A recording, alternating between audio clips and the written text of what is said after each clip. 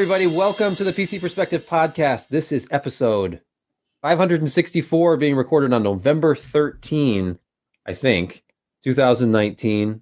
I'm Sebastian Peak. I'm Jeremy Hellstrom. I'm Josh Walrath. I'm Brett Van Sproonberg.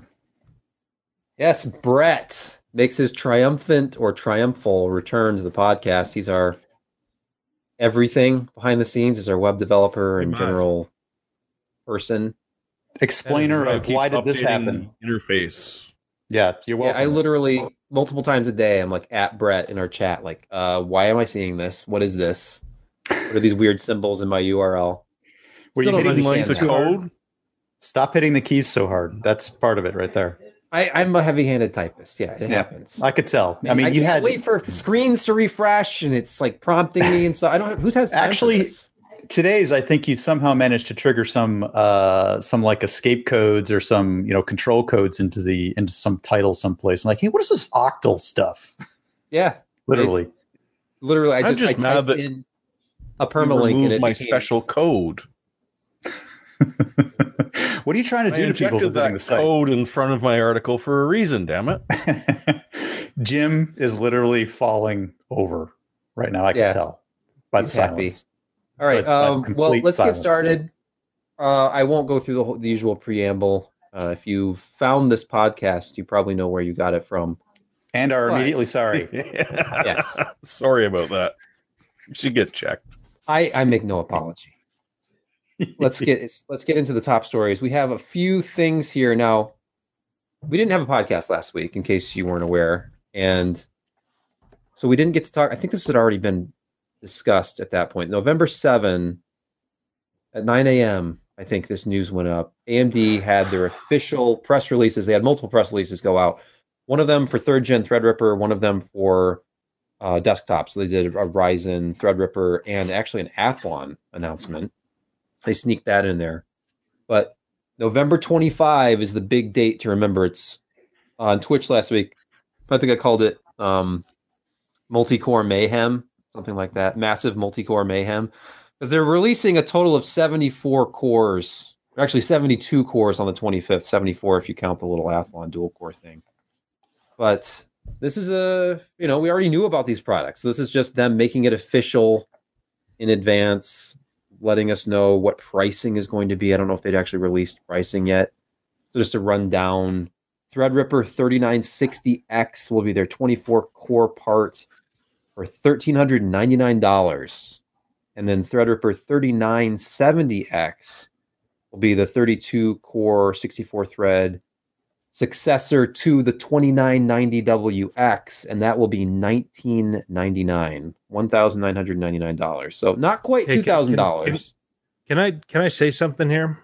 Yes, you can say many things. Go back to that thing. So my first real computer that I bought on my own was a Quantex Pentium 133, and it had 16 megs of memory. The same amount of L2 cache as the 3970X. I did not get 128 megs of memory until 1999. Was it EPO RAM? Was it EPO? No. It was SD RAM with the. It was SD RAM with the 128, but with the 16. No, it was EDO. No, wait. Yeah, might EDO. have been, but I don't know.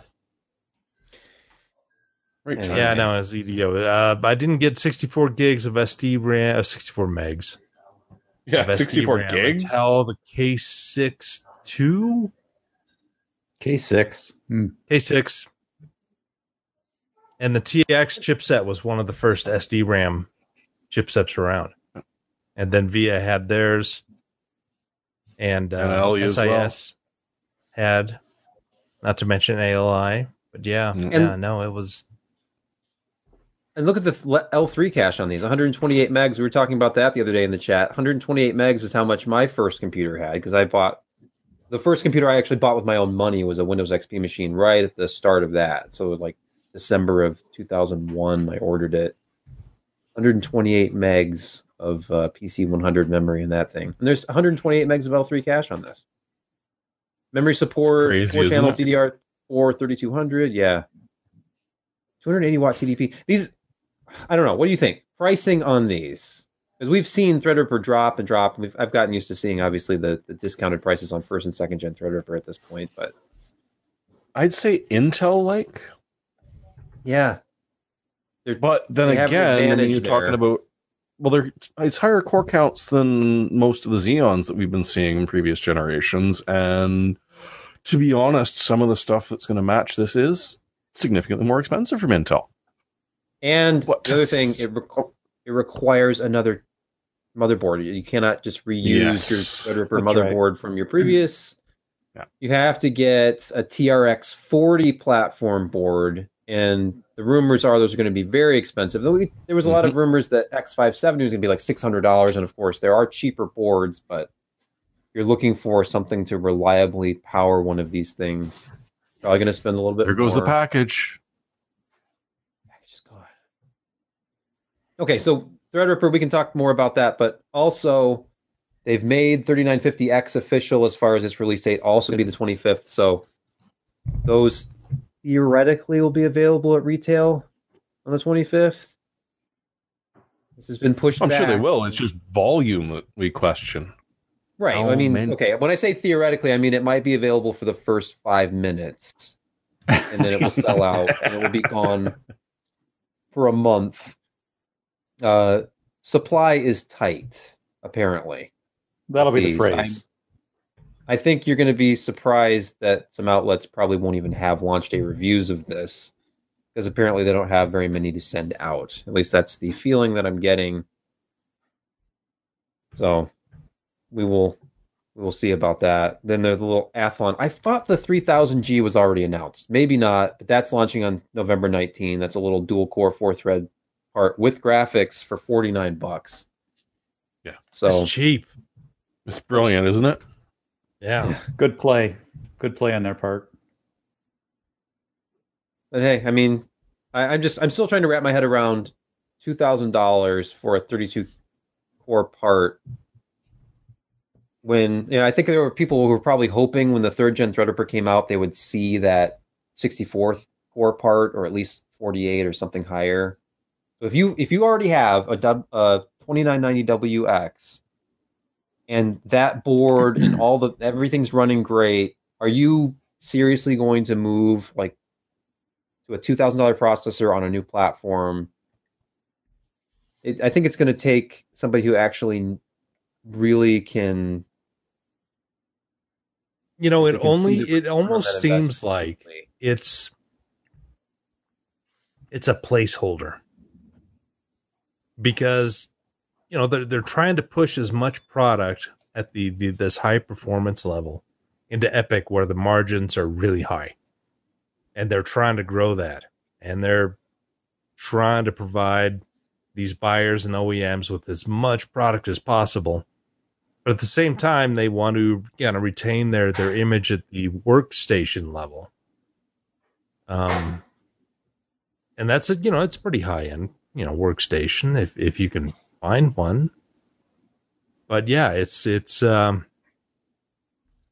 interesting move by AMD, because we've got to wonder, what kind of constraints are you under? How much 7 nanometer stuff is actually being produced and shipped. And so far, we haven't seen an explosion in the quarterly results that AMD has shown. I mean, they've improved pretty dramatically, but it's not like world beating. Hey, we've done some incredibly massive things that was not expected. It was it was expected stuff. It's what, 1.8 billion this last quarter, which is an excellent quarter for AMD, but then compare that to Intel, which has, Do you think that's partly a supply problem, though? You mean like if they could have sold more? Obviously. If they had more to sell, would it have actually been an explosion? Could have, and they could have had more SKUs, and they could have had the 3950X sooner, but they didn't. And so that's it's a multi-level type thing. It's bins where you're putting those things that bin high enough that they can be in multi-chip packages, not just 2, but 4 and 8. And where do you make your most money at? And that's why in the past 4 months, the 3900X has been really hard to come by until now, which and now it's approaching MSRP in most sites, and we're getting to the 3950 stage at the end of this month. And it's just, I think it's a juggling act. I mean, they're trying to get as much product out and achieve the highest margins possible while still retaining some leadership position in each of the categories, desktop, workstation, and then server. But really, their primary focus is on well, we need to get these server things. Second is desktop. And third, I think, is going to be this high-end workstation that, while profitable, is not huge. I mean, there have been some products from AMD that have sold very, very well from the high-end enthusiasts, but it's not a common part. I mean, I've seen a couple in person, and two I built myself for the group that we're doing, that we do high-end statistics, that where we need those kind of cores. I feel like the 3900X and the 3950X, these are far more compelling parts to me anyway than Threadripper, especially at these prices. I feel like, especially the 16 core part, if that has any kind of widespread availability, because I only fear that it won't. I'm not guessing that it won't. I haven't heard anything. I just feel that as long as it took for us to be able to consistently find the 3900X in stock, it might be difficult to buy that 16 core part, because there were people who were holding out for that one. But I mean, to be able to buy for $750 a 16 core 32 thread processor that hits those clock speeds, and it will literally run on 3 different generations of motherboard. So if you already have a 300 series board that's got solid power delivery, if you have a 400 series board or a new X570 board, you're going to be able to run this thing, and you don't have to spend any extra money on memory or anything else. So to me, that's just, it kind of reduced the importance of Threadripper to me, just for a home workstation. Now, obviously, if you're after as many cores as possible, you still have to go Threadripper. But at that point, how much better will the new 3960 and 3970X be than like the 2990WX, especially if that one drops in price and you can get cheaper boards. So I will be very curious to test these head to head. Jeremy, you're on Threadripper, right? But you're on first gen. Yeah, I'm on first gen. So in a way, it's almost a compelling upgrade, except for the motherboard issue. Because it is a jump up. Even in boost frequency, it's a jump up. Core counts, absolutely. But I'm looking at this and I'm saying, I understand why you don't want to sell to me, because you could be selling an EPYC processor for significantly better profit. So why? I'd love you to do it, but honestly, for them it makes more sense on the limited capacity they've got to just go crazy, ensuring that they've got EPYCs to sell to people that are interested in them. That said, if I had, all the money in the world, I'd be on this, in a second. Right. Yeah. I mean, money, no object. Obviously, you go after the absolute best performance. I don't think we'll have to look at what Intel has and see, like, dollar for dollar what their processors can do. But I mean, it has been a huge advantage for AMD, obviously, through the first 2 generations of Threadripper at this point, and just blowing Intel out of the water as far as core counts and overall performance for multi-threaded applications for your money. So we'll see if those price cuts we saw earlier this year announced. Yeah. The rumors are that. Yeah. I'm just going to say the rumors are that this next gen chip might actually be matching or maybe even beating Intel on single core, which is a nice change from AMD. Hey, speaking of performance, let's move on to the next story so that we can somehow preserve Jim's sanity here. But yes, that was my Segui. Some Passmark benchmarks right up on CPUbenchmark.net. We have some Ryzen 9 3950X results. And if you look at CPU mark numbers, they are sitting in third place behind two EPYC processors with 34,009. And I mean, look at how this sits relative to the 3900X, which has scored a 31,877. So the expected boost there. But, you can compare that to like the 9980XE, that Extreme Edition part from Intel's only 29,564. So further gains from AMD. And these are obviously not Threadripper parts. Look at the speed, though. At 3 gigahertz. Yeah. Yeah. No speed listed for this Ryzen. I'm assuming that's an engineering sample, but like final silicon there. Hey, it looks promising. It looks like, that 9980XE is still what, $1,200, or have they dropped that down below 1,000 yet? The list price here, it shows 1910, but I think that dropped. And of course, they've already announced the successor to that. The 10 something something something. Yeah. Well, it just goes. I'm hoping that's made up. 980. Wow. The Newegg listing for the 9980XE is 2947.34 from Unique Marketplace. I'm hoping that's not. Yeah. Still waiting to see those price drops. My favorite budget processor, by the way, since I'm on Newegg here, is the 99 or the 9400F, just because it was selling for like $129 and it's 6 cores. But that's gone up. I thought Intel was cutting desktop prices, and they're rising. That is cut. They're rising. Okay, speaking of Ryzen, the cadence of AMD's releases are rising fast, says resident punster Jeremy Hellstrom. I'll try. So yeah, Dr. Su at one of the financial meetings made it exciting, because usually these things are quite boring and just bean counters listing out the numbers that you're going to expect and the ones that you've just seen and how this is amazing and you should, have been an accountant because you would be just at the edge of your seat.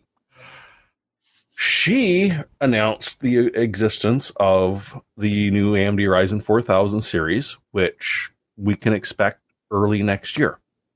It's going to start with the mobiles. We are going to see the mobiles at the very beginning of the year. The desktops are implied, but it's not even been 12 months since they dropped the new generation that we're on.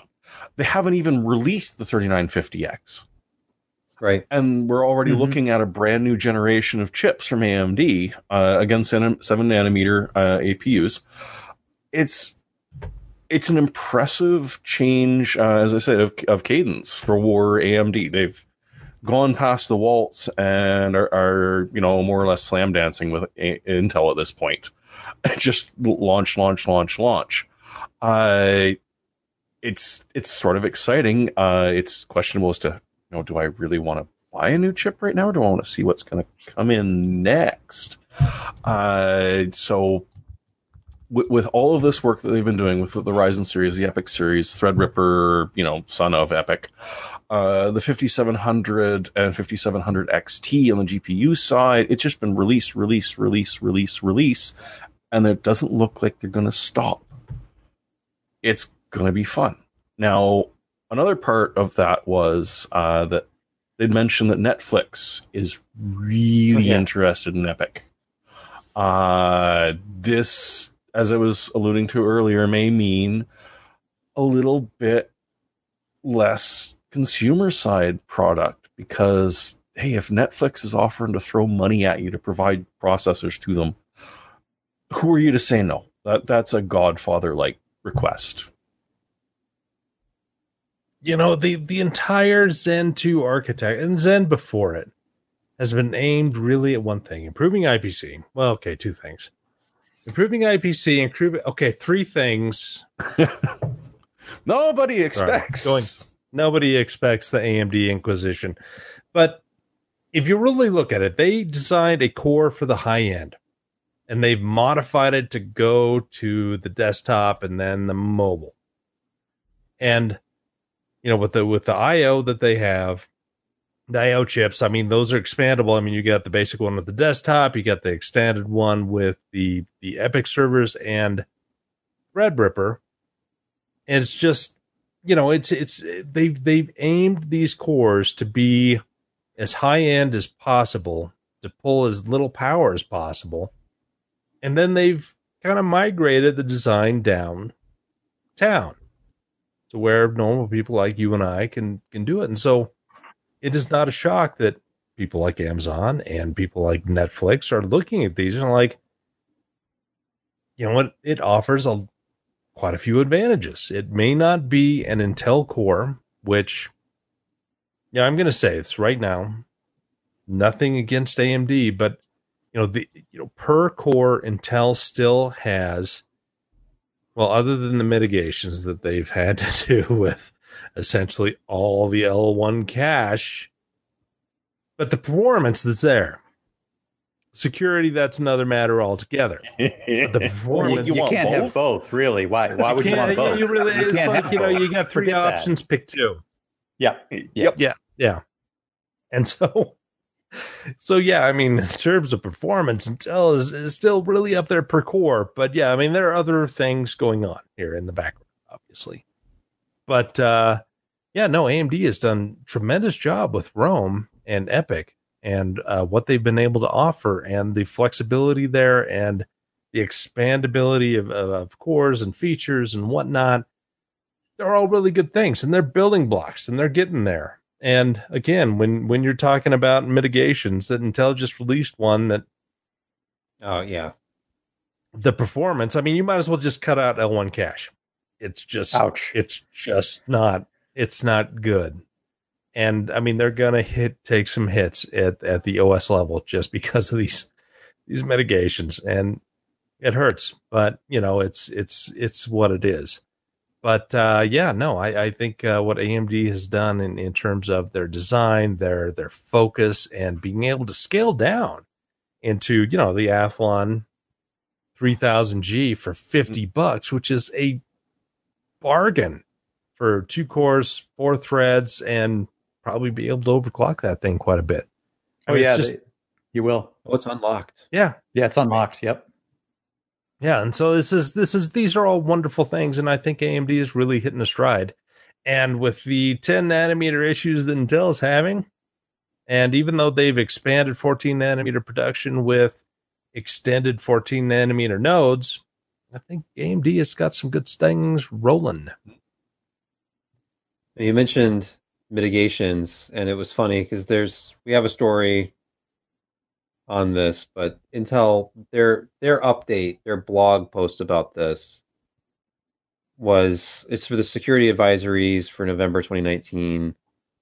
I love this quote: "Industry collaboration is a key and strategic component to how we seek to lead in hardware security innovation." I'm reading this like it's just all PR speak. Like, where is the actual update about what this vulnerability is and what products are affected? Speculate. You have to wade through. Yeah, you have to speculate. I heard what you did there. I didn't predict that you would do that. I sit on this branch all by myself, and I'm proud of it. So, Jeremy, do you have any more information about this latest zombie load issue? Yeah, it ain't going away. Hooray.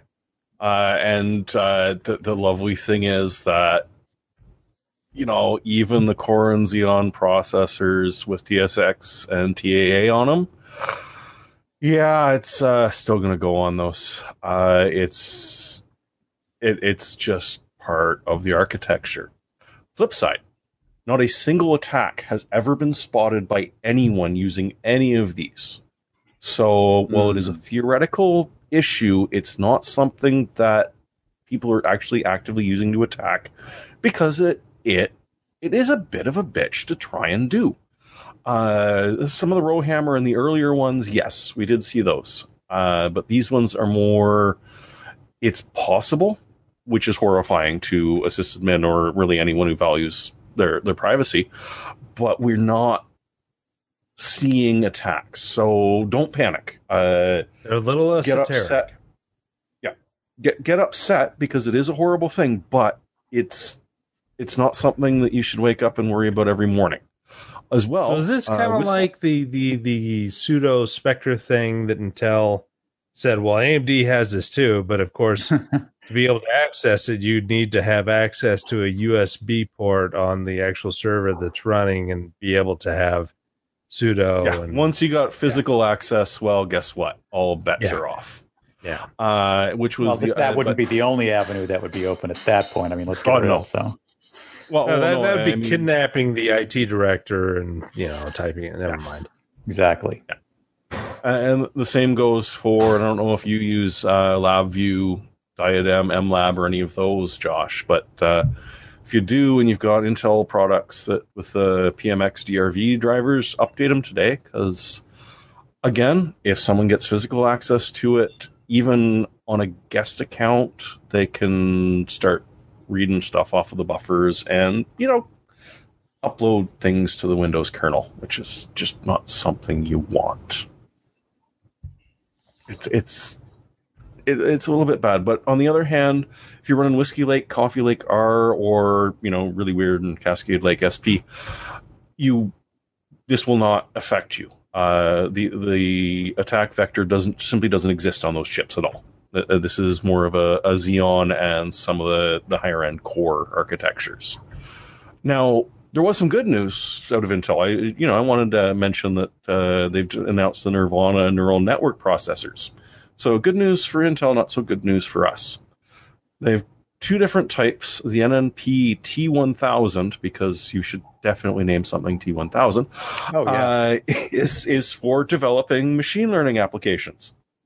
It's just, I can't blame Ryan for this, but I think I might see his fingerprint somewhere on this somewhere. And the NNP I1000, which is for IoT and cloud applications type stuff. It's an interesting brand new way of developing chips. It's part of what Intel was mentioning earlier about changing the entire way that they think about creating chips, but not in a chiplet way, because that would be weird. It's interesting. We're going to be seeing more of these coming over I think we're CES unlikely, but just after that, quite likely. And we've already got Zuckerberg just drooling over these things, apparently. Facebook's already signed up, is tossing money at them to try and get these chips developed, processed, and into their sweaty little hands as soon as possible. And yes, Maxius, there's the TPM thing, but it got too depressing reading that this morning, so I just gave it up. But yeah, the trusted platform management, you just don't trust it. They should put a U in front of it, like UP&P. It is like universal plug and play. No, it's untrusted plug and play. So this should now become untrusted platform management. At least it's equipped with a plasma rifle in the 40-watt range. Yes. Dell doesn't fix their DRAC crap from over a year ago. And yeah, it's just fun right now. By the way, okay, our next story on the list was about Red Dead Redemption 2. Obviously, the huge launch of the year so far. In the PC you can launch space. It? Oh, that's good. You can launch. That's the thing. That's the thing. Like I thought, we're going to talk about the launch issues and the AGESA code and NVIDIA drivers and all that stuff. Yep. I saw some heated words from Gamers Nexus on Twitter today about this, because apparently the developers posted something about this, like apologizing, but I think they've been basically just deflecting the whole time, right, Brett? Yes. A console port went poorly. Amazing. Yeah. On Reddit, it said it was just AGESA 1003 that was the problem. People in our chat have been saying that on 1002 it's not an issue at all, but I don't know if they're running. Okay, what is so strange about all this is, it's on a console, and what is the console hardware? Think hard. Think. Are you thinking? Some unknown company, something. Matrox. Yeah. Micro devices. It only seems to work on Intel and NVIDIA products on PC. I just makes me unhappy. Yeah. I liked it when everybody was talking about her. There's never a dull moment. No. Well, blah, blah, blah, is bad. It's better. It's always better than a pregnant pause, like a long, dead silence. Like this. Yes. So, yeah. So, Jeremy, you posted about like what it takes to run this. Apparently, if you're on the right AGESA code version and don't have an offending any other hardware, the assumption is that you can actually launch and play it as well as run the benchmarks, because there is benchmarks along with it. Yeah, assuming you're playing it, to be even more specific, on a real computer, not on a console. It's an interesting study in the difference between Vulkan, which is the default API for it, and DirectX 12. And so that's what a lot of the benchmarks have been focusing on, is running it the two different ways. Yeah. And long story short, what we found is that if you're running modern generation, an RTX 5700, like a card that's built with DX12 in mind, DX12 is significantly better. Your top frame rates will not change, but that 99th percentile of really slow frames spikes on Vulkan. In some cases, almost doubles. Surprising. Yeah, well, it is usually because it's the opposite. Yeah, usually. So this kind of strange because the PS4 is definitely not DirectX. No, it is not. No. So it's very weird, and I have a feeling that this will evolve over time. But really looking at the DX12, and I posted another one today where they were just specifically looking at, I think it was a 2060 and a 5700, maybe an XT, I don't remember. And yeah, it's just your frame rates will be great overall, but those lagged frames, those tearing frames, the occurrence of them significantly increases if you're doing Vulkan. Unless you're running an older generation card that isn't really that good at DX12, looking at you, 1080, that I used to really like, then you're pretty much balanced. Either way, it's going to be about the same. In fact, in some cases, Vulkan is actually a better choice for you. Although, don't try it 4K. That's pretty much. It kind of makes sense because generally speaking, yeah, Vulkan generally is the better choice on lower end hardware, especially. So I guess at least in this particular instance, although sometimes on higher end hardware, like certain games, like the most recent one I tested was, what was it? The zombie game on Epic, World War Z. That's a Vulkan title. Yeah, I think it was. Yeah. Okay. Yeah. Even on DX12 hardware, it ran better on Vulkan. Yep. But, let's pause here for a minute to hear a word from our sponsor this week.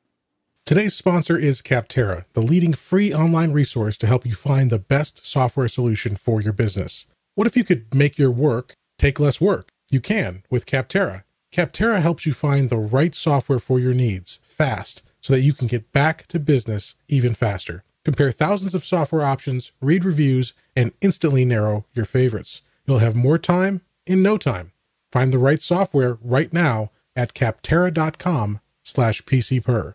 With over 1 million reviews of products from real software users, discover everything you need to make an informed decision. Search through more than 700 specific categories of software, everything from project management to email marketing to software designed for yoga studios and health clubs. For any business, small or large, and no matter what kind of software you need, Capterra makes it easy to discover the right solution fast. For example, here at PCPer, we needed a new link shortening service to help us easily share links to our articles in places like social media and podcast show notes.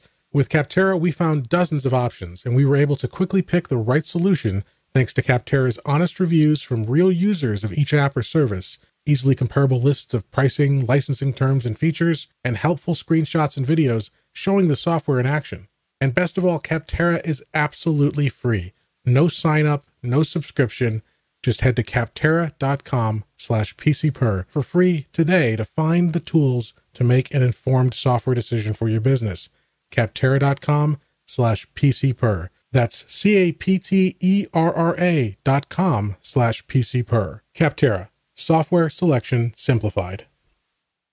And we're back. Thank you. Thank you, Capterra. Yeah. And of all things, Jeremy has posted a review. I can't remember the last time you reviewed something for the site, Jeremy. Oh, Christ. I made it all up. I haven't even unboxed the damn thing. God damn it. Did you write it in Canadian? Great.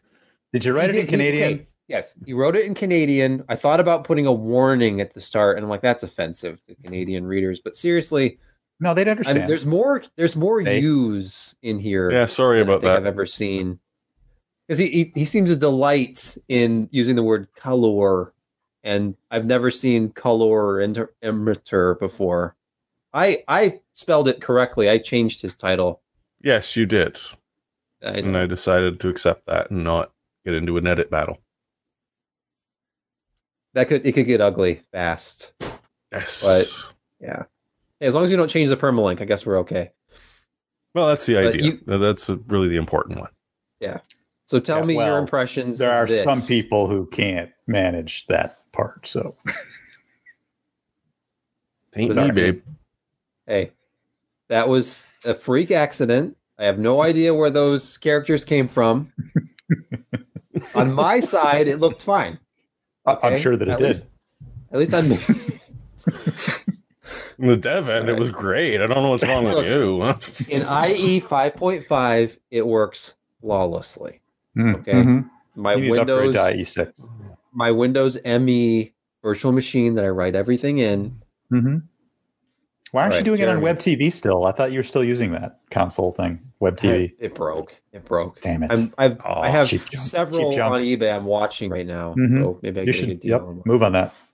Josh still has one, I'm sure. I love internet appliances, man. Like it's like the terminal of the modern age. You wear it on your wrist now. Emphasis on the terminal. It's true. Okay, Jeremy, please tell us about this Spider or... So it's why you invite me. Spider X Pro. Sorry, not Spider 4 Pro. Spider X Pro. Spider 10 Pro Max. Yes. Yeah, we don't know how to pronounce X anymore, do we? Regardless, it is the 10th generation of Spider, so you choose which way to go with that. But I've played around with a Huey for a very long time, and it's dead simple. You spuck it onto your screen with the suction cups. It runs through some flashy tests, and it tells you you're wonderful and does some general sensing of your ambient light to try and, not that you ever notice, but dynamically change what the colors are on your screen. Now, the Spider has been more for professional monitor reviewers and people that just, for whatever reason, need proper colors on their display so they know that they're working from something. Spider is a little bit more involved. So they run through some tests where essentially you've got to have your monitors on for about half an hour to warm them up. You do a factory reset, turn off all of your gamer, office, whatever effects that come in with your monitor via the on-screen display, so that it's starting from a very basic, everything is the same.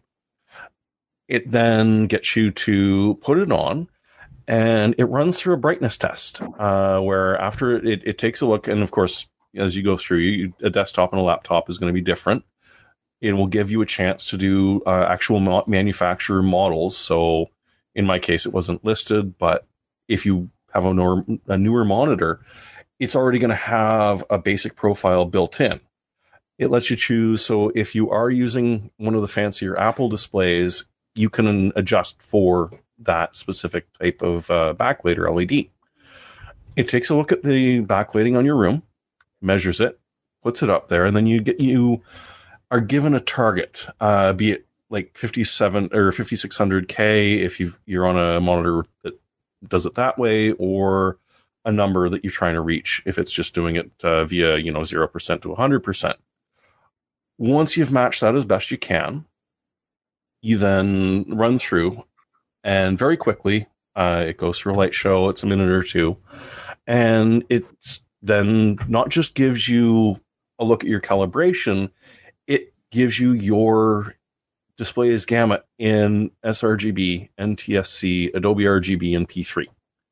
You actually get to know if the monitor that you spent a whole bunch of money on is doing what was advertised, which can matter a lot, not just for people that are doing, professional design, but, if you spent 18 hours stacking those Skyrim realism mods over on top of each other, you might as well have the colors the right thing. Otherwise, it's not quite the same. If you're into streaming games, it's going to be hard to make your stream look proper if what you're looking at is already just a bit wonky. So colorimeter it's more for general purpose, but herein lies the issue. They're not cheap. They're never cheap. It's a significant sensor, and it's just overall a fairly impressive chunk of technology. So for what I reviewed, which was the Spider X Pro, was $170 US. The Spider X Elite is $100 more, but it has some interesting tricks, such as it's able to do projectors. It's when you're doing reflective light versus ambient, it's very different. I haven't had a chance to check it out yet. I'm hoping to at my local pub, because they're just going to replace the bulb in their projector in the near future. And I'm curious to see also how it works. Transmissive. Yeah, it's been a long time since I've done theater lighting. Freaking long time. And that was additive. And but so if you've got a reason to do it and a little bit of money, the Spiders family has been the de facto one to go to for many, many years. It's got some great designs over the years. The protective cup that you see there on the USB cord is also the counterweight. So it slides down and you just hang it behind your monitor so that your sensor isn't going to go flopping around, which was probably the only thing that I didn't like as much about this as I did about the Huey, is it doesn't have a suction cup. So their suggestion is tilt the monitor back so that you can get a proper fitting to the screen. Yeah, which isn't too bad as long as you've got a monitor stand like I do, or a decent monitor with a built-in stand. A lot of them just simply can't do that. So something to think of. Could always lay it flat if you really wanted. So it's not something for everyone, but it's well worth it. And honestly, my brightness was way too high, according to this, and it took me about 2 days to get used to it. And after that, it's like, yeah, okay, this actually does look significantly better. The whites aren't as overwhelming, but are still pure. Word of warning to people with HDR monitors: dynamic brightness will interfere with trying to get anything going on. Because as it gets a signal for a very bright screen, like say the full white screen it's doing to do the white test, your HDR monitor is actually going to increase the brightness beyond what it is. So when you're doing the calibration, disable it, assuming you can do so. Most monitors allow you to do that. Get your base reading, then turn the HDR back on, and things are going to look good. And yes, it does do multiple monitors. I'm running 3. Do you really think it's an issue? You mentioned as you were starting to talk about it, do you think it's still an issue with LCDs having to heat up? I know it used to be a bigger issue with phosphors and CRTs, of course. Yeah. I mean, that was the significant problem with getting everything warmed up into the right color temperature and all that. But what kind of an issue does LCD present in like the heating versus color, emittance and brightness? I haven't really noticed. I mean, at this point, not much. But I didn't think so. It's worth doing. I think it's especially in there for people with slightly older monitors. Like my Asus ones are probably pushing 8 years now. And so things get old. It's you may not get the instant on that you used to. No, are we talking about the same thing? Well, 6-1. Okay. And you did say puck it up there, right? Just want to cross-check on that one. Yeah. Okay, just check. Has it improved your Minecraft game any? I still haven't got into that pile of crack cocaine yet. Come on, RTX Minecraft soon. That's right. Well, I'm still on the 1080, mate. But if I ever get an RTX... You can't RTX on with that. Yeah. You can. I mean, you shouldn't, but you can. Oh, well, okay. Yep, you're right. It'll be technically. really slow. You can. Pascal can. Yep. Oh, by the way, this isn't in the list, to be fast. But did you guys see that Neon Noir, that CryEngine demo API from back at CES, that was agnostic released? RTX That was, stuff? Oh, yeah. Yeah. Today.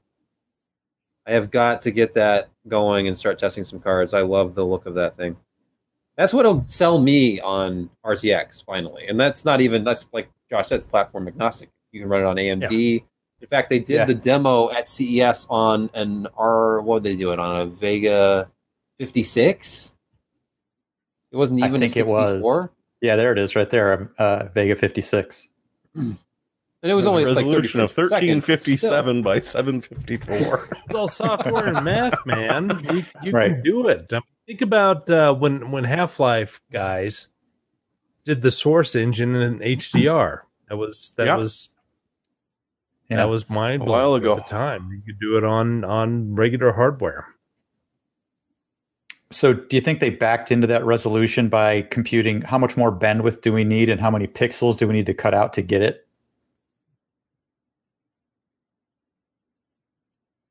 There's one of those pauses. There's one right there. Yeah, exactly. I have no idea. Nobody has anything to say.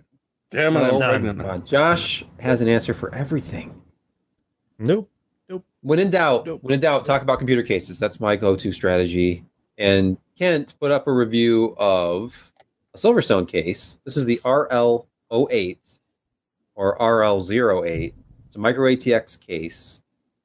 He really liked this thing. One of the first things I'm going to point out right now, Josh, is the presence of a 5 1/4 inch bay. The presence of a 5 1/4 inch bay on the front of this, mid tower. Let me jump in here. This one is Lee. People. Lee did the Silverstone. Kent did the next one for us. Sorry, Lee. I get confused because I'm the one who put both of these in the system. Because initially, when I put them in, it says that I wrote them until I go to the drop down and change that. So I apologize. This is one that, Lee actually really liked this. I am starting to remember now inputting this. And it's kind of... Okay, do you remember the Temgen TJ08-E? Anybody listening or watching here remembers that case? I'm disturbed by the fact it mentions DTX. Yes, it's not rotated. It's inverse, I think. Okay, I think there's some confusion, and I suffer from this, about the difference between rotated versus inverted case layouts. And the traces are on the inside. Yeah, sorry, Ken.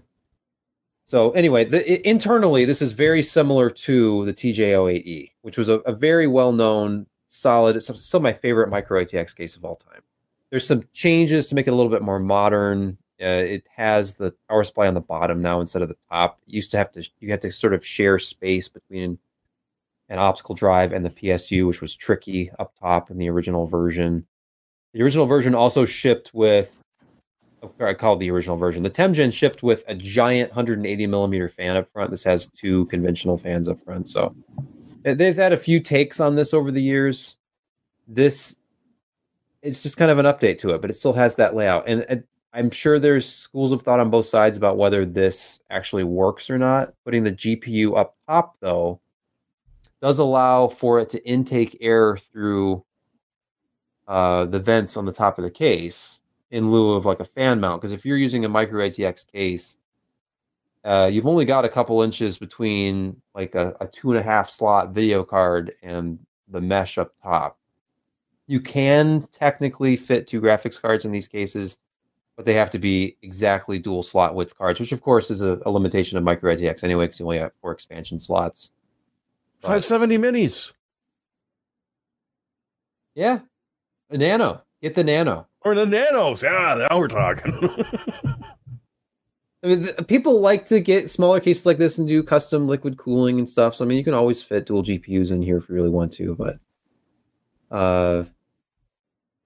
just check out the review for all the details and build photos and all of that. But it's funny to me. Like, I'm looking at the interior pictures, and it's even got like a GPU support bracket that you can mount in different positions. That's similar to what the old Temgen case had, although that one was like a floor-mounted bracket to hold up the PS or to hold up the graphics card to keep it from sagging.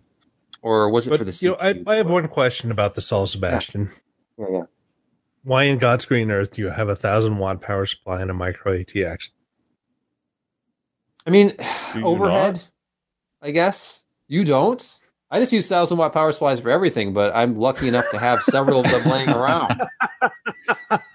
Like, if I'd actually have to try to find something. Especially the Silverstone ones. They're cheap. Well, hey, maybe Silverstone sent the power supply along with the case. Or maybe Lee was just like, hey, I've got the Silverstone PSU. I'm going to put it in the Silverstone case. I used the same. And in fact, this is the same one that I used to use. The Strider. No, this is a different one. I had a Strider 1000, but it was only a silver. 80 plus silver that I used in every case review for like 3 or 4 years, I think. But yeah, I mean, they're nice because they're compact. So Silverstone's always been about like density. So they typically have one of the densest power supplies you can get in that 140 millimeter depth. But enough about the density. That's when we start singing density. No, it's the editor's choice for me. Density. Come on, you guys know what that's from? I don't know what that's from. It's supposed to be Destiny. Young Frankenstein, come on. Oh yeah, okay. Frankenstein. Minor weakness. He only lists one. The large lower baffle is not removable and may restrict the airflow to the 3.5-inch hard drive. That's it. Everything else he loved about it. Premium build quality. You like the dark tempered glass side panel. I like the light or no tint glass side panels now, but anyway, to each their own. Support for smaller form factor motherboard. Now, Mini DTX is that longer Mini ITX board, right? Is that the one that has the extra expansion slots, but otherwise is the width of Mini ITX? But hey, if you have one of those, it has the holes already. You don't have to drill anything. So, yeah. Editor's choice. Read exactly why with Lee's review. And of course, now that I've completely butchered this, now we get to the Kent review. He was not wild about this. This was a Fantex case. They have now multiple cases in this P300 series. This is the P360X. And he tried to be diplomatic about this, but he did not love this case. So let me see, what's the pricing on this one? $79.99. So the cheaper option would be the P350X, which is $10 less, which he thinks is a better case all around. An issue with this, and I think the last one we looked at had a mesh front panel. The issue with this is just airflow. It's you take a case, you put a solid front panel on it. There's 2 little slots to take in air, but they're also occupied by these internal brackets that provide RGB lighting. So it leaves very little room for airflow to actually get in. If you look at the front panel, though, I mean, it looks great. When the lighting is turned on, you got a great shot of the front panel, RGB glowing. But, more space for airflow would have been a very good thing. It's very much like any of the other Fantex cases, like the 300 or 400 series cases. If you've looked at any of those, you're not going to see any like groundbreaking new interior layout or design. It's still well made. All the Fantex stuff that I've ever gone hands on with has been very well made. But here the issue is temperatures, and he just ran it with stock fans. It had the highest temps of anything he's tested, highest CPU load temps, highest GPU load temps. by a few degrees. And then with standardized airflow testing, where he kind of brings everything, you can read his actual process, but to try to level the playing field, it's slightly improved from its bottom of the list performance, as he says, but only slightly. So you have to determine if it's worth it to you to trade. And unfortunately, enclosure noise is not great either. Wow, looking at this. Load noise up to 51 decibels. It's like 7.5 dBs higher than the next case on the list. Wow. So, yeah. That terrible combination, unfortunately, of high noise and bad thermals. So, seems like it's a better bet to just go with one of the cheaper 300 series cases. But is it pretty? Oh, it's very pretty. Phanteks has got RGB game. They're good. Yeah. Hey, speaking of cooling, I did a review last night, I think, of this Fuma 2. I think it's pronounced Fuma. Fuma or Fuma. It's the SCFM 2000. This is from Scythe. And ever since I reviewed the Ninja 4 back in the day, I don't even remember how long it's been. That was the cooler that just like broke my test methodology. Like the SPL meter I was using wasn't sensitive enough. I couldn't pick up any noise from it. On its low setting, it only spun at 800 RPMs. It was just insanely quiet, but still extremely effective. I've been impressed with their mounting hardware, with the quality of the heat sinks. The fans are really quiet. They make really, really good stuff for the money. And this is a $59 cooler that it's just light years ahead of, I think, their previous design. The Fuma was a solid cooler, but this is just significantly better. They've made it bigger, but then they have this asymmetrical design to keep it away from the RAM. Got a big cutout on one of the two. This is a dual tower cooler. Has a cutout, which makes sense if you look at their image of it installed on an X299 board. So it actually lets you install really tall memory, like the HyperX Predator heat sinks that are like double the height of regular DIMMs. How thin is that bloody fan? I know, that's the thing. Asymmetrical fan thickness as well. That's clever. There's all sorts of stuff going on here. The two fans that it comes with are these Kaze or Kaze Black. Is that a 20 mil or a 25 mil? 25 in the middle, 15 on the like next to your RAM module. So like the rear fan is only 15 millimeters. Oh, those thick. Are the measurements I like. And here's the other thing. Here's the weird thing. This uses what they call a reverse airflow concept, the reverse jet flow. So the rear fan is spinning in one direction. The middle fan is spinning in another direction, which I don't think I've ever seen before. And not unless you installed your fans wrong. Right? Yeah. Well, that's counter rotation. As long as airflow goes in one way and you do counter rotation, you're increasing turbulence, therefore kind of noise, but your air density increases dramatically. Or at least you said density. Density. They claim up to 15% improved performance versus the original Fuma, but I put it up against just recently tested stuff. I used that i7 7700K. I've been using for 2.5 years now. The same CPU that Josh has in his system. It's a toasty CPU. What do you use to cool that, Josh? Corsair A50. Oh, okay. Which is a pretty good tower fan for the time. Yeah. So you got liquid cooling going on that thing. Just looking at the chart here, this staggers me. Like the fact that this $59 Fuma 2, and I double checked everything. This is the same platform, the exact same motherboard, same CPU. Wow.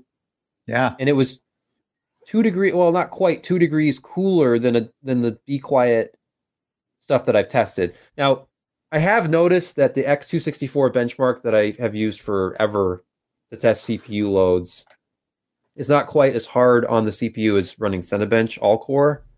I've been using that in lieu of, I did a torture test with the Prime 95, like small FFTs. I don't do that anymore because with this 7700K, it basically hits TJ Maxx on anything but a really large cooler. And I hated having to stand around and kill it once it hit 100 degrees. Although I know there's nothing's going to happen to the CPU. I'm sure it'll shut down, but always made me nervous to watch it in the high 90s.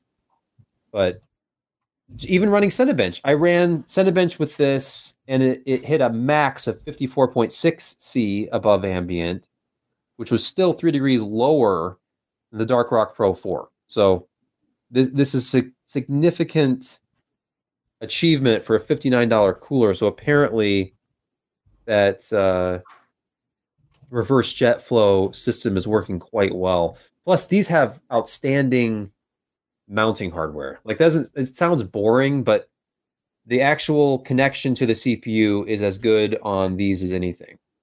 And it's just gotten better. I think it was the Ninja 5 that was the first one that used this slightly revised version of their mounting system. And one of the things I pointed out in that review and in this review too is the little plastic spacers. Like when you push the bolts through the bottom of an Intel system, you've got to put a spacer on there. With Noctua coolers, it's just black plastic. These it's black plastic too, but it's lined with rubber. So when you push them down in place, they stay put, and they actually sort of lock the base plate in place on the opposite side of the board. It's the best installation experience of any of this type of cooler on an Intel platform that I've ever used. I wish everybody would do that. Just put a rubber washer on the other end of the spacer, and that sounds like a really small thing, but seriously, no, you're trying to sandwich like three things. She'll appreciate it in the end. Yeah, no, the rubber, encases the shaft of the heat sink, and it holds it tight, and it expands to increase the pressure on it when it is pushed further down into the hole. Yes. That's what it is. Yeah. Hope you guys are as excited as I am now. Okay. So anyway, that was the Scythe UMA 2, which I need to do some more testing on. I want to test this on some like the big boys like the R9 3900X and the 9900K, or maybe even the KS. But we should get a Josh testimonial at the bottom of some of these. Just thinking. Mm-hmm. It's that would be fun. Till the lawsuit. The mounting procedure was quite satisfying. Yeah, more of that. Yeah, it was firm. It was firm, but pliable at the same time. Yes, mm-hmm. There we go. There's a little bit of give. In the end, we were all satisfied. Well, somebody. Let's not even get into the heatsink compound that was spread across the CPU. It was 100% organic. Yes, from Kentucky. And it got the hotter it got, the more it flowed. No Kentucky compound was used in the testing of this cooler, even if it was an Intel CPU. All right, Jeremy, you have a pick this week. So this is old, apparently, but I had no idea this was a thing. You can slap on your Oculus Rift and visit the International Space Station. It's not just, wandering around being silly. They've actually got a couple of people that have been on there to offer you a guided tour explaining what's sort of going on. The bloody thing's apparently won an Emmy. But seriously, if you've got a VR headset, like, how have you not done this? This is exactly what this damn stuff is for. It's just okay. It's blowing me away. I think I know what it's for, but maybe this is the non porn version. Well, the other of VR is for. This is just a different type of porn. No, VR is for porn, but yes, sorry. Right. This is the other type of porn. It's like, this is interesting. Also, yeah. So apparently, it's been out for a little while. It's you just grab it, go have fun. With the Rift for our audio listeners, Jeremy, what are we talking about here? As I said, you get to don your VR goggles and visit the International Space Station. It starts out Mission ISS. ISS, yes. It's free. It's an experience. Yes, it's free. But you have to own the Oculus Rift headset, right? It doesn't work with any VR headset, right? Starting at $550 Canadian. The Rift or the Rift S. It's cheaper than a ride into space. $399 US. Interesting. Who's next? Josh? Is it me? Yes. Yes, you were next on the list. Oh, yeah, fun case.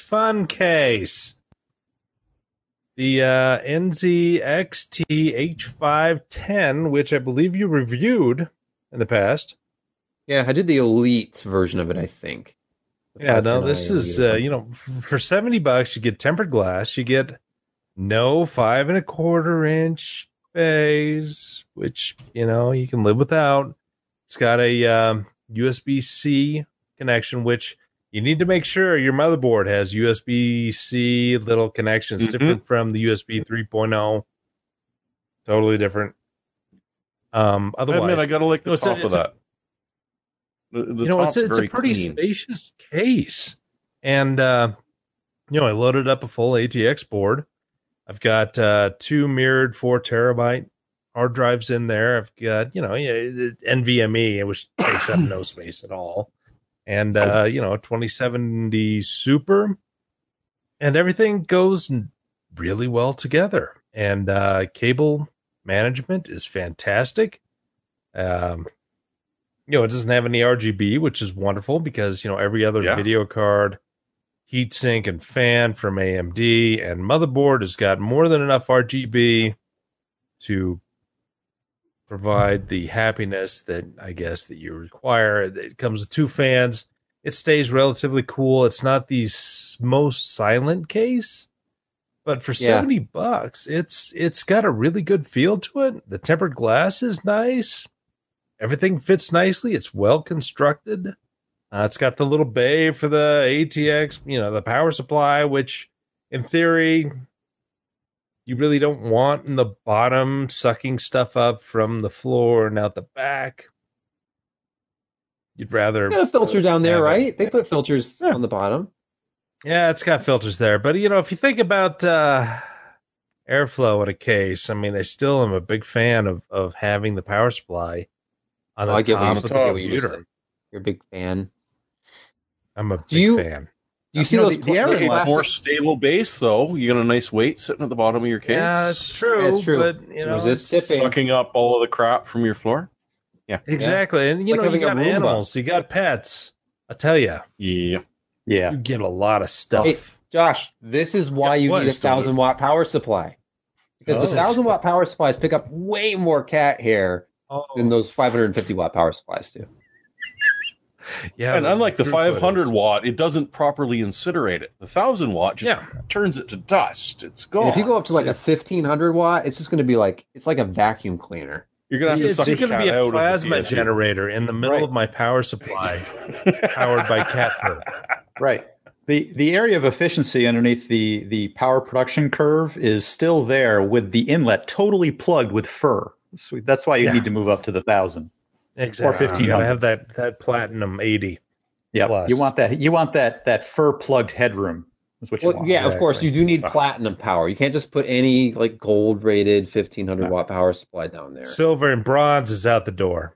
Wait, who did that? If you Jim's still away. If you're spending $70 on a case, you've got to put a $300 power supply in there. Wait, I have actually. I have a legitimate comment. The air inlets on that actually didn't look all that much larger than the not very good flowing Fantex case that was just Fantex. They're slightly larger, but they're not that much. Hey, Josh, you're being generous. The H510 does not have very good airflow, and you've mentioned the noise. That's what they did to make up for it. Those fans spin way faster than they would need to spin. That was my next question. Yeah, if they the 510 Elite that I reviewed, it was 40 decibels under a normal CPU load, which is pretty high today. Most cases are in that 32 to 35 dB range. But here's the thing, we live in Laramie, Wyoming, which is pretty cold, and the office we're in is pretty cold, and so all the people around this guy who has the case, they've got these personal heaters that run all the time, and so he doesn't even notice the case fans because, personal heaters. If you had yourself, you said you have a RTX 2070 Super in there. Mm-hmm. It would be. It's not really a downgrade. Isn't the 1080 Ti relatively close to an RTX 2070 in performance? Well, 2060 Super, but running it. but needs 1080 Ti extra. will heat up your house. Please get yourself a Founders Edition. Like, it's so hot. Whenever I get out the 1080 Ti for anything, this thing is so hot. It literally starts to melt the DisplayPort connector. How are you handling that without oven mitts right now? Well, it hasn't been on in a while, and it's also very cold in this room. But this is a freaking furnace. I thought the R9 290X was hot. This thing is really hot. My pick is actually I have free. One. Go ahead, Brett. Go. No, I want you to go last because you should back clean up. No. Yeah. So I actually have one today. I just came up with it just a few minutes ago. I mean, how could we possibly go through today without mentioning? Oh my gosh, why haven't we talked about the 16-inch MacBook Pro? I mean, you got to have one of those. Numerous reasons. Oh, Josh. One, I couldn't find it on the website. It's Two, it's there. I don't have $5,000. No, you don't need $5,000. $5,000. You could start. It starts Canadian. at as little as $2,300. Okay, Canadian. That's just fake money anyway. But I priced mine at a very reasonable $4,300. And when I say mine, I'm using air quotes to say mine. You have not pre-ordered it? I have not yet pre-ordered it. I actually still own. I still own and use as my portable Mac a 2011 17 2.5 with 16 gig and a pair of SSDs in it. So none of their portables could replace it. You know why that still works after all this time? Because it actually had adequate cooling. Well, it sort of did, although I did have to take it back and have the graphics chip replaced because it suffered the failure. But it's an NVIDIA? I believe it was an AMD one, I think. Anyway, they all failed from 2011. Yeah. But anyway, this new one actually finally doesn't have the I have no way of charitably talking about the previous keyboard other than the butterfly piece of shit. That one, that's the one. Yeah, I don't have any charitable SSD charitable way to talk about that. What the hell? Hey, where can you get 8 terabytes of SSD? Absolutely. Okay, that is interesting. For $2,200. Well, there's got to be more than one in there. $400 for 2 terabytes. And only OWC has come up with an 8 terabyte yet. It's where else can you find it where it isn't totally soldered in and not removable? I mean, you have to pay for that privilege. I mean, come on, this is the way that Apple I want to see the iFixit tear down on this because I'm guessing exciting. They're using some sort of socketed storage in this one. No, I've seen a picture of it. If you look on the site, they've got a picture of it, and then there's 8 chips soldered to the board. Really? Yeah. God, sad but true. I watched this animation like 3 times. Fans. Ooh. Dual fans. Right. So I think makes no sense. I think Jim is going to expense one of these soon. Oh, he needs to. I mean, because he had one of those wonderful butterfly equipped 15-inch MacBook Pro. Now I hope he threw that against the. Let me ask you all a question. It's a rather personal question. What? So when you scrolled through the Apple site for this product, did you want to punch the monitor because you scroll and shit just doesn't work like you expect it? Yep. It's like you scroll and suddenly a laptop opened up in front of you instead of you scrolling down. And it does all kinds of crazy. Look at that. It's like, come on. I went back and watched some of these. Like, how did they do that? That's really fascinating. I wasn't looking at the product. I was looking at how they managed to do that in a browser. Why can't our site look like this? I need these effects turned on. See, look, I want to be an adventure photographer, but no, I'm not on the website. See, look at that crap. Hey, the Mohawk's coming back. Jim, are you getting one? I got no money, so no. But also, it's important to note 9th gen Intel, and that's not Apple. True. That's Intel not having a part at that wattage. You mean AMD? And AMD graphics. Well, it's got it's got that new 5500. Yes, right? It's Navi graphics, 5500M, Navi mobile, yep. And because the one that people are screaming that is never going to get released. That's the one. Well, released as a standalone. It just got released. That's unlikely to happen. But the other big issue that you should be aware of too is that because of the Intel processor choice, it's Wi-Fi AC, not Wi-Fi 6 or /AX. So a few significant drawbacks for a brand new premium computer released in late 2019. So just has an escape key. Why, of all things, okay, the product exists. 10th gen mobile exists, right? I know it's in at least one laptop. Well, 10th gen mobile exists as a 15-watt part up to 25. Right. This is the 45-watt category. But hey, but Jim, 10th gen exists as 14 nanometer for the high performance segment, right? 14 nanometer plus. Not plus. Come 45 watt though. That starts at what? That's true. It's 25. Yeah. 25 and that was configurable. I thought the higher core count parts were configurable to 45. And is Apple going to let you do that? They could have gone with a discrete AX chip, but they won't. And then this also means, of course, that because they just released this, we won't see true 10th gen 10 nanometer Intel till probably late 2021 or late 2020 or early 2021. You're probably right about the 2021, actually. But the 13-inch MacBook Pro, if they go with Ice Lake in that, will have integrated Thunderbolt 3, on the chip and integrated Wi-Fi 6. So it'll be a more compelling feature set in the smaller MacBook Pro. But I'm not going to buy one. I can't buy one. I wish I could buy you one. You're not. I probably could technically, but I won't. But I wish that I wouldn't make the choice not to buy you one. I can just, if it's easier for you, I can just deduct it from your next paycheck. And the one after that. And the one after that. And the one after that. Jim needed a new laptop. Jim's laptop died. And right. What press contact do we have at Apple again? Right. They have never answered any email I've ever sent them or phone call I've left. Ever. After all those years, Jim, running an Apple focused site and working at Mac Observer. And, I know. Yeah. It's nothing. Pretty sure that one's not my fault. That's okay. At least I got personally refused an iMac back in 2000, 99, 2000 by an Apple PR person. So, like the ones that are built into the CRT? Down the hole.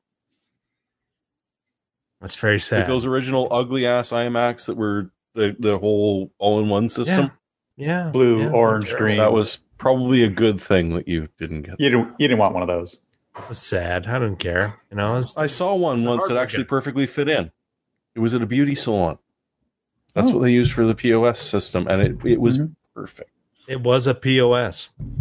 It certainly was. Yes. Hey, 233 megahertz G3 processors and tray load laptop drives, which apparently infuriated Mr. Jobs, who had demanded a slot load drive, and they didn't have them in time. Hey, built-in modems are coming back. Built-in modems are coming back. That's all I got to say. Yeah. And that was the one that dropped the floppy drive, and that outraged people, and it had USB and no serial ports, and they've always done this stuff. And now we have laptops with like zero connectivity because the industry says, okay. And, thinner, I'm not saying thinner. That's actually not what happened. What happened was Apple dropped all the ports, and then the industry went, oh, okay. That's what happened. No, that's what I'm trying to say. The industry copies even Apple's mistakes. I think it personally, they have a laptop that they call the Pro laptop. And by the way, under Cook, it's getting as bad as it was in the mid-90s with all the different product segmentation issues that they have now. It used to be crazy, and then they whittled it down to like 4. It was Pro laptop, Pro desktop, and then consumer desktop, which was the iMac, and consumer laptop, which was the iBook. And now it's like MacBook Air, and then there was the MacBook and MacBook Pro. And for a Pro machine, there's no SD card reader slot on it. There's no full-size USB ports. There's no Ethernet. It's so thin, it doesn't adequately cool the CPU, so you never really get like long duration for the boost frequencies of the CPU, which is usually a higher core count CPU with a higher TDP. It's in a MacBook Pro, and then painfully inadequate graphics for the amount of screen resolution that you have to deal with because they're Retina displays, so it's like a 4+K display on that new. I haven't looked at the resolution of the new one. Probably sub 4K, but still, like, if it's Pro, I would deal with an extra 2 or 3 millimeters to have like an M.2 slot for my. They actually made this one slightly thicker. They acquiesced. It's slightly thicker because they and put the old keyboard back in. Well, it's a scissor switch instead of butterfly. Thank God. And it's funny because I love that they actually say the all new. It's like, no, it's not all new. It's like 80% new or 75% new because you're using the Magic Keyboard, which launched, like 4 or 5 years ago? They're using the Magic Keyboard, yes. Parts of it. And they're literally calling it Magic Keyboard, which was the product, like the marketing name for their scissor switch, low profile, low key travel keyboards they sold as a Mac accessory. Anyway, my pick of the week. You're really helping Jim to get a review model here. Yes. Have you actually drank any of that beer out of your Star Trek mug? It's gone. Oh, shaving cream. It looked like it was still full. Cream. No, it's just. That's why it looked like it was a black and tan when he first got served. Yeah. And when my wife brought this down here and I saw the glass, I thought, oh, we have Guinness. This is a Guinness, and then it's just like, no, it's just a really weird. It looks like mineral residue. It's what was this, like a MG? Well, I'm glad you've been drinking. Anyway, go on to your pick. Yes, a YouTube channel that I discovered last night or the night before called Digital. I have to try to pronounce this. Digital Stereophony.